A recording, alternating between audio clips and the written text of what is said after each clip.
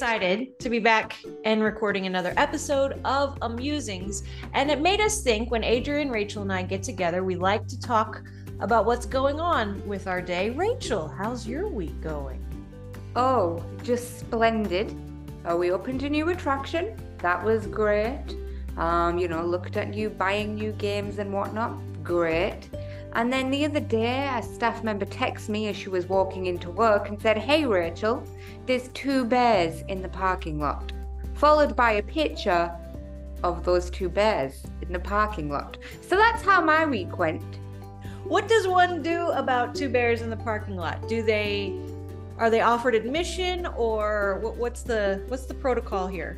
Well, I was a bit confused because we did just open our new underwater adventure golf. So I think, they heard there was fish and was like, "Hey, that's the place for me to be." Understandable. Yeah, but they were very polite. There was a mama bear and her little cub. And I think the mama bear did not want to be there. And it was the cub that wanted to get into the fun park. So she was more like other guests. So just yes, that really. They just look different from everybody else. But do they get a locals discount? Well, I guess they could have, yeah. I mean, I'm just wondering, if I don't know if they were locals, that's the thing. Gotta validate. Do you think they were visiting? You think they were out of town? I've been visiting because I haven't seen them before.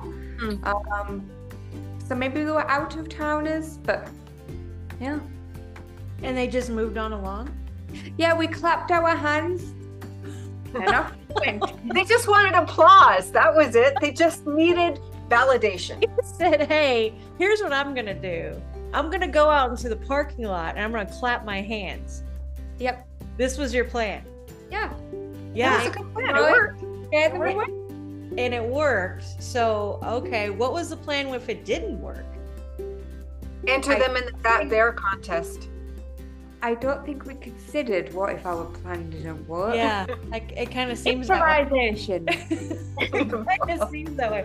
So now that you know that the walking in the parking lot and clapping for taking photos, walking in the parking lot, clapping at them works, do you SOP that, or what's the next steps here? Yeah, so I actually did have to call a conservation officer only because I didn't want guests. You know how people see bears, they probably freak out. I thought, on our looks, we'll get 10 phone calls. We almost got eaten by a bear, which is not what happened. They were not a threat. They were clearly looking for something to eat. And then upon us clapping from a distance, they disappeared. So they weren't a threat. So one could say they were just looking for applause, but... Yes. That's what I think. I think they were looking for... Right on, Adrian. Yeah. I think that's actually what the conservation officer typed in his laptop reason for visit, looking for applause, and then they moved on. They just needed some validation. That's it. Yeah, and you got to meet a conservation officer. Yeah. Well, on the phone I did. He didn't. Oh my gosh. Not even bothered. He didn't visit us. Not after I was like, they're not a threat. You don't need to come out here. And they took your word for it. They're like, "Oh, Rachel clearly knows what she's doing because she knew to clap her hands." Yes. How many disclaimers should we put out here to let people know that we have no idea what the right thing is to do when you're dealing with a bear and to not listen to us? Well, they say leave them alone. I mean, It depends on which type of bear. As to what you have to do. The only problem is I'm not very good at telling the difference between the bears. So it's like, is this you be loud or you play dead? So they don't have little name tags on that say, "Hi, I'm a grizzly. My name is Grizzly.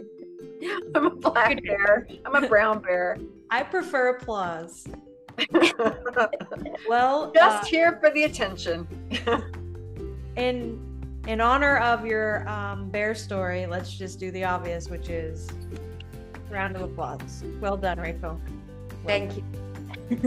Just another day in the amusement industry.